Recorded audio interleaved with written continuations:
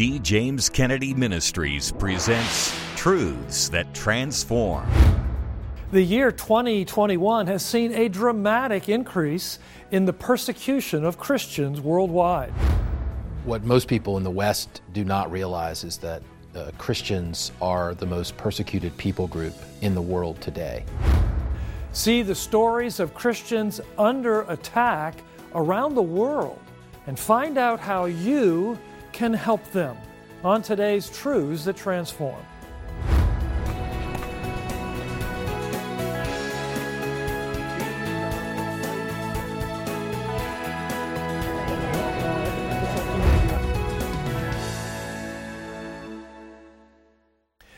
Welcome to Truths That Transform, a production of D. James Kennedy Ministries, where we are standing for truth and defending your freedom. Americans and many others around the world were horrified recently to witness the Biden administration's stumbling pullout of Afghanistan, leaving behind billions of dollars of military equipment and supplies in the hands of radical Islamic Taliban, and resulting in intense persecution for Christians, among others. And that's only one place on the globe where our brothers and sisters in the faith are suffering. On today's program, we will bring you an important report on what's happening to Christians in some of the world's most dangerous places. And we will give you a special opportunity to come to their aid. You may be surprised to discover the intense opposition being faced by Christians, especially in Islamic countries. We begin with a closer look.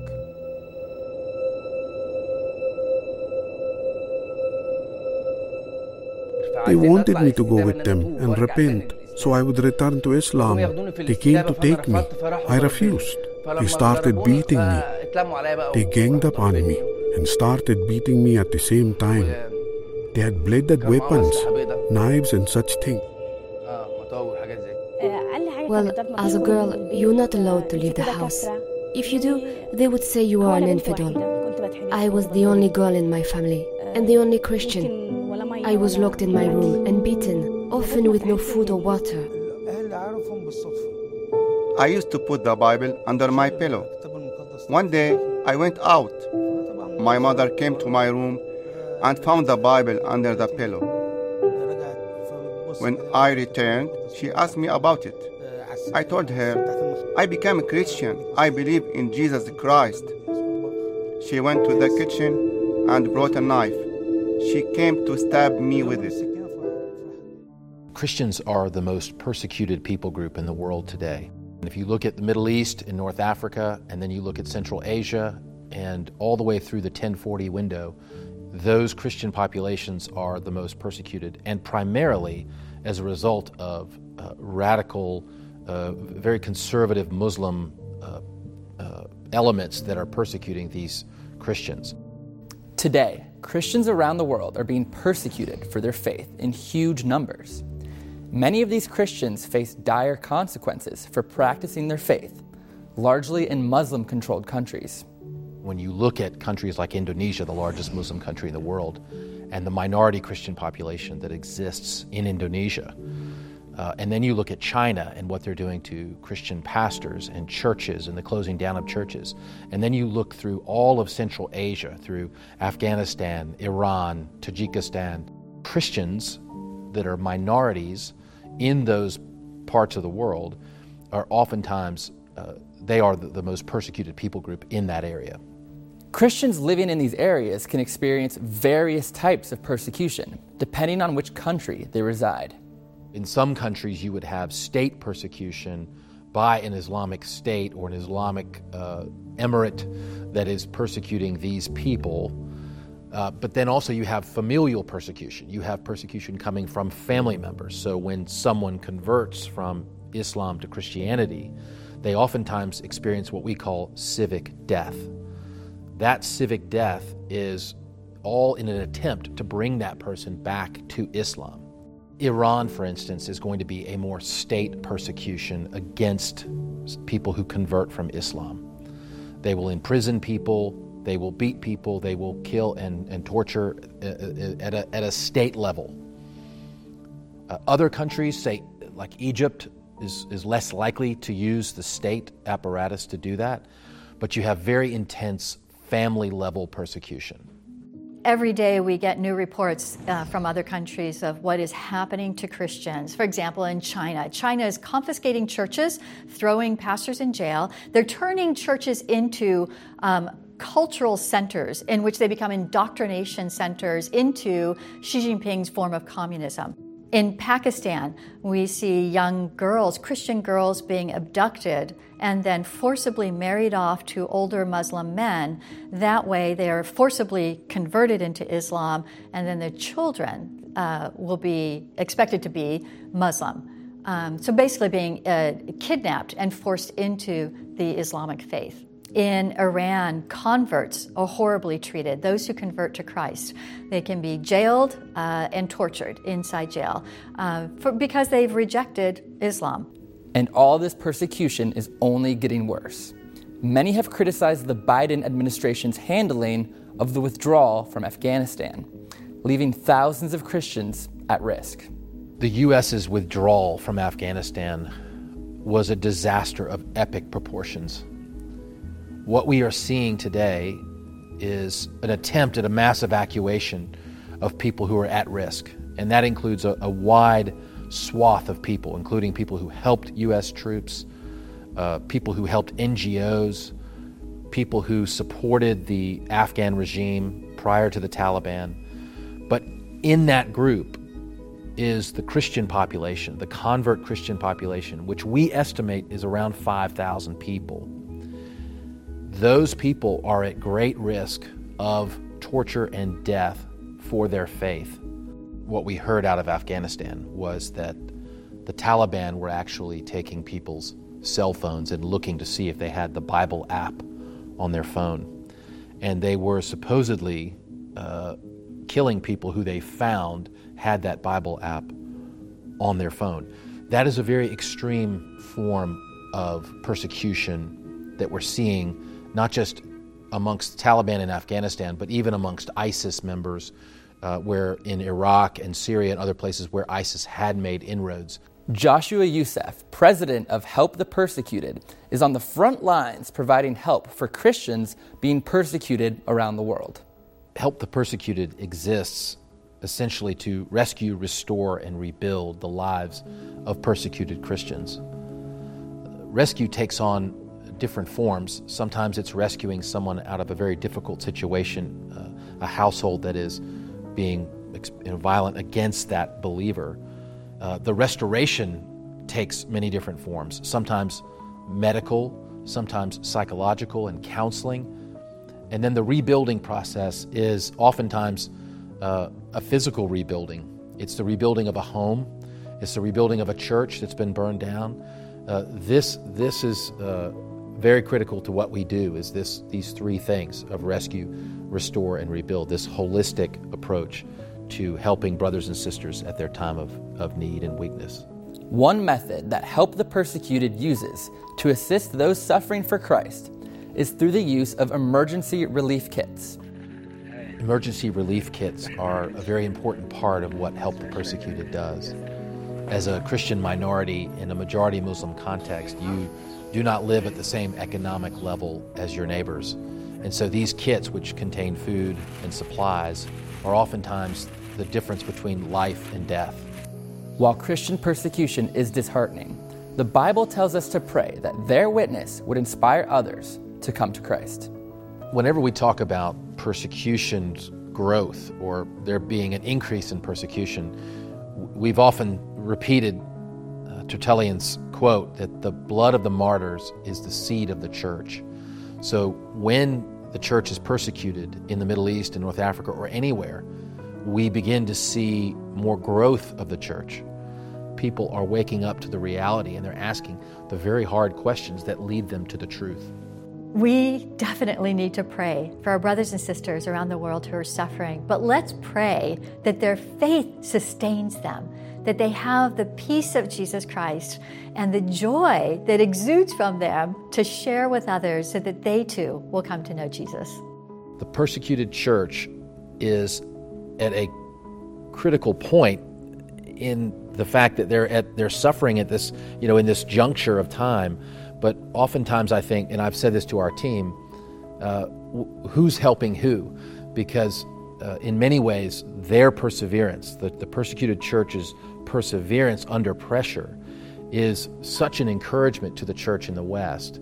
And so it's a two-way street many times. We're supporting them at a time of weakness, the persecuted church in a time of weakness, and they are encouraging us with their perseverance under that great pressure. As you have seen, Christians in Afghanistan and elsewhere are facing intense persecution. The Taliban is rounding up Christians even as we speak, and in many cases executing them. But you can help. We have partnered with Josh Youssef and our friends at Help the Persecuted to bring aid to Christians who are enduring hostile opposition, often being forced to flee for their very lives. Help the Persecuted provides emergency relief kits which contain critical food and survival supplies, as well as Bibles and other discipleship materials for encouragement and hope. As you count the many blessings God has given you, please consider how many suffering Christians you might be able to help. Perhaps you can give $100 or $500 or even $1,000. As you give your tax-deductible donation, you will be helping provide for the urgent needs of persecuted Christians, as well as helping us to continue our vital media outreaches. Simply write to us at D. James Kennedy Ministries, Box 11154, Fort Lauderdale, Florida, 33339, or call toll-free 877-962-7677, or go online to djkm.org. Giving help to our brothers and sisters in distress often requires us to turn away from ourselves and our own wants and needs. This is exactly as it should be, and as God directs us.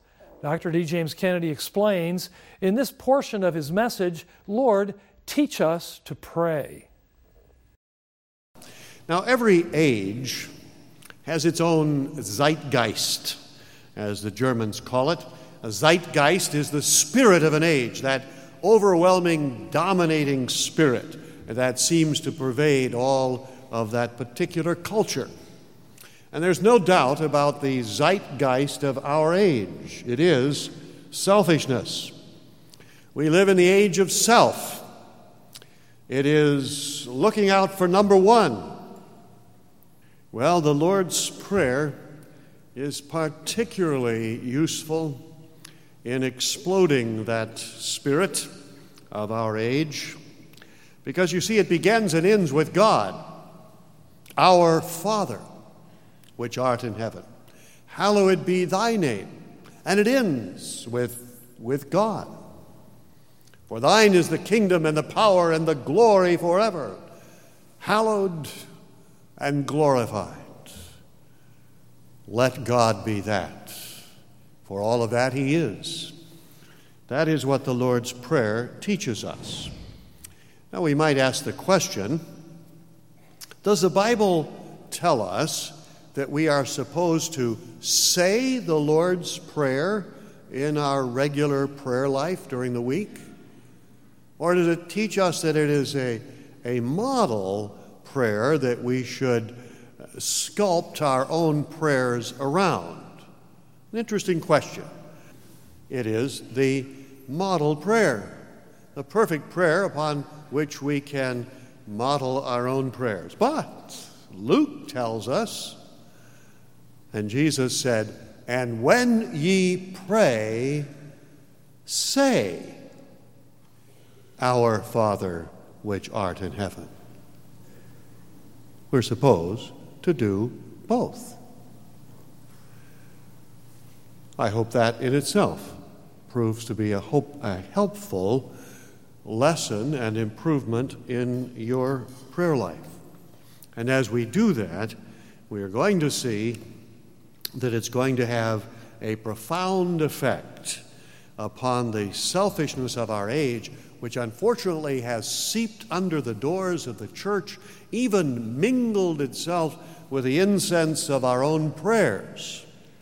In fact, I'm afraid if all of our prayers had been recorded and we were to put them on a loudspeaker, and one by one you would stand up as your prayers are being broadcast into the sanctuary, in too many cases we would hear, and Lord, help me with this, and Lord, give me that, and give me this, and give me the other thing, and I want this, and I want that, and I want, and I need, and I need, and I need. I.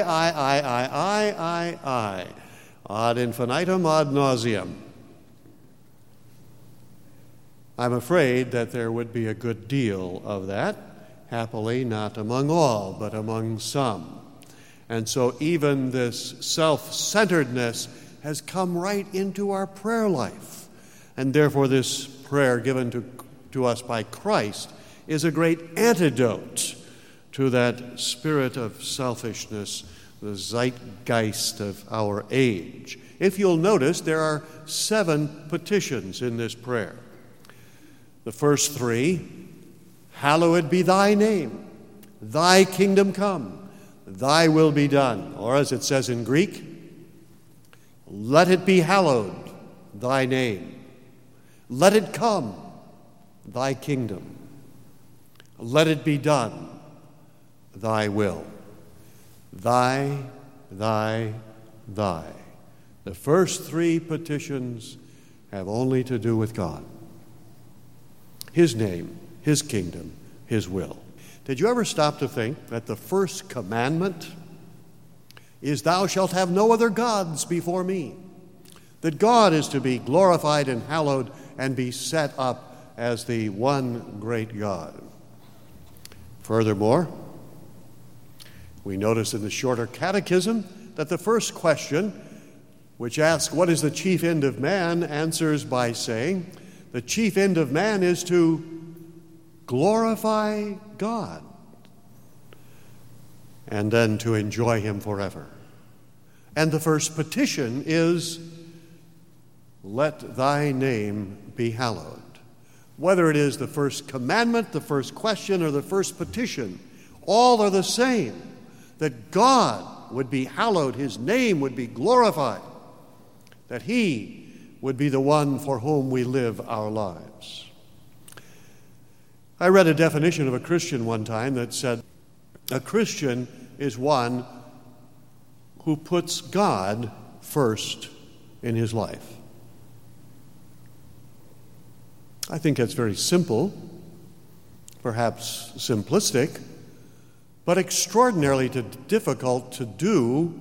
In fact, I would say that it's impossible to do unless through regeneration the old nature is slain, which is inevitably going to put itself first, and a new nature which glorifies and desires to hallow the name of God is created. And so, in truth, and not merely in word, those who put God truly first in their lives are only Christians. And that should be a model for us. In the midst of this century of atheism and godlessness, we are also seeing a tremendous century of persecution. In the 20th century, more Christians have been martyred than any other century. More than in the first century, the second or third, amidst the 10 great waves of persecution that swept across the Roman world, which probably resulted in somewhere between 3 to 5 million Christians being killed. But in the 20th century, more than 100 million Christians have been killed for their faith. Martyred for their faith, more than in all other centuries combined. And so, when we pray, thy name be hallowed, hallowed be thy name, let us remember that Christians all over the world, in at least 20 nations, mostly all either radical Islamic nations or the dying communist nations, are brothers and sisters who are being persecuted for Christ. One of these days, you're going to meet all of those brothers and sisters. And they might be very interested of what you were doing while they were being tortured and killed.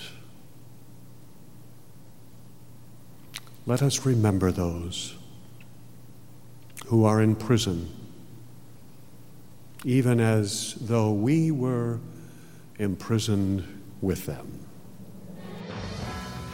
As you have just heard from Dr. Kennedy, it's essential that we stand with our Christian brothers and sisters who are under attack. We must stand by them through prayer and through action. Hebrews chapter 13 admonishes us, remember those who are in prison as though in prison with them, and those who are mistreated, since you also are in the body. Right now, around the world, your Christian brothers and sisters are suffering for their faith. In Afghanistan, Christian converts are being rounded up by the Islamic Taliban government. Some reports say that merely having a Bible app on your phone is enough to get you killed there.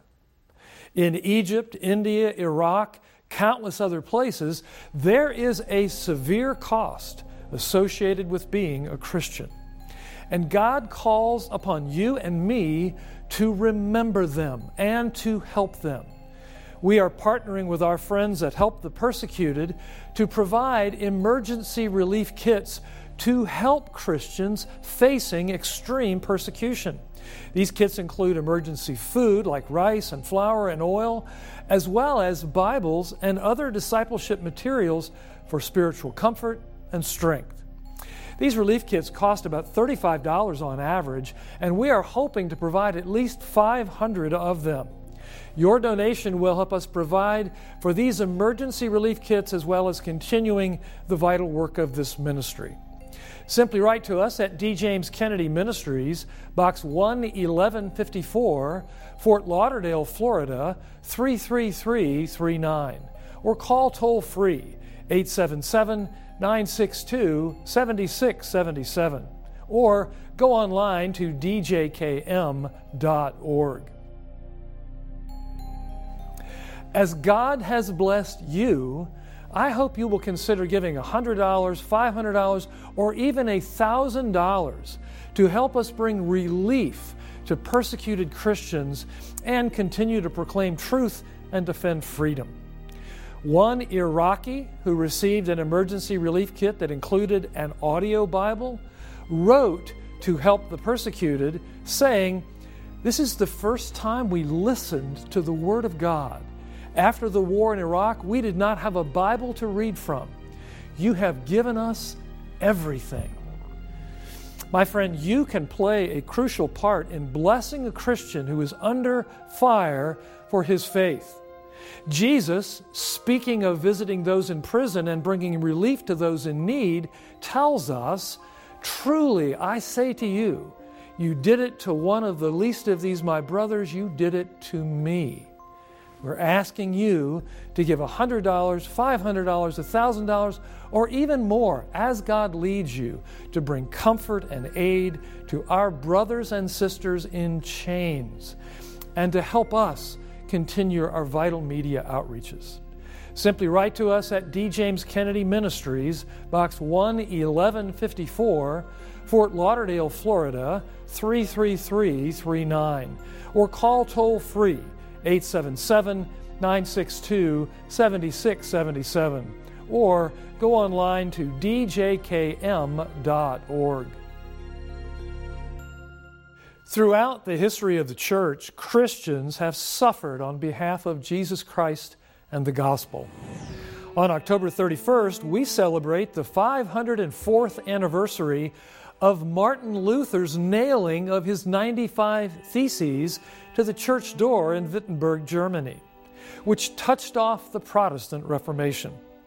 The issues at stake in that dispute were at the very heart of the Christian faith.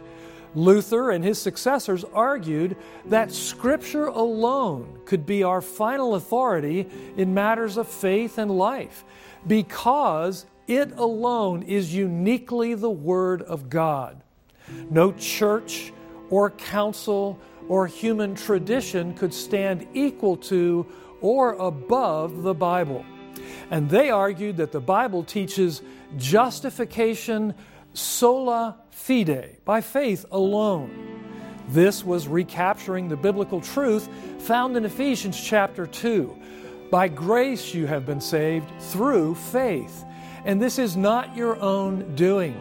It's the gift of God, not a result of works, so that no one may boast. It's not our sin-stained works that make us righteous before a holy God, because they merit nothing but judgment and death. Because of the Protestants' rejection of unbiblical traditions, they faced extreme persecution. The French Huguenots were slaughtered by the thousands for their faith. Fox's Book of Martyrs recounts the numerous cases of Protestant clergy and theologians being burned to death or hanged. For most, a simple willingness to publicly renounce their biblical beliefs may have been enough to save them. But Jesus said, "Everyone who acknowledges me before men, I will acknowledge before my Father who is in heaven. But whoever denies me before men, I also will deny before my Father who is in heaven." Having been indwelt by the Holy Spirit of God, apostasy was not an option for these brave souls. In these latter days, we also are living in a time of spiritual compromise, of walking away from the Bible as our sole authority for faith and practice. May God, by His abundant grace and mercy, give us the courage and conviction of the Reformers and those suffering now for their Christian faith in Afghanistan, North Korea, and elsewhere. D. James Kennedy Ministries is standing for truth and defending your freedom. I'm Frank Wright. Thanks for being with us. And here's a look at the next truths that transform. It's estimated 260 million Christians around the world live in places at high risk or they experience persecution. And so we, as their brothers and sisters, are called to pray for them and try and help them in one way or another. That's next week. This has been a production of D. James Kennedy Ministries.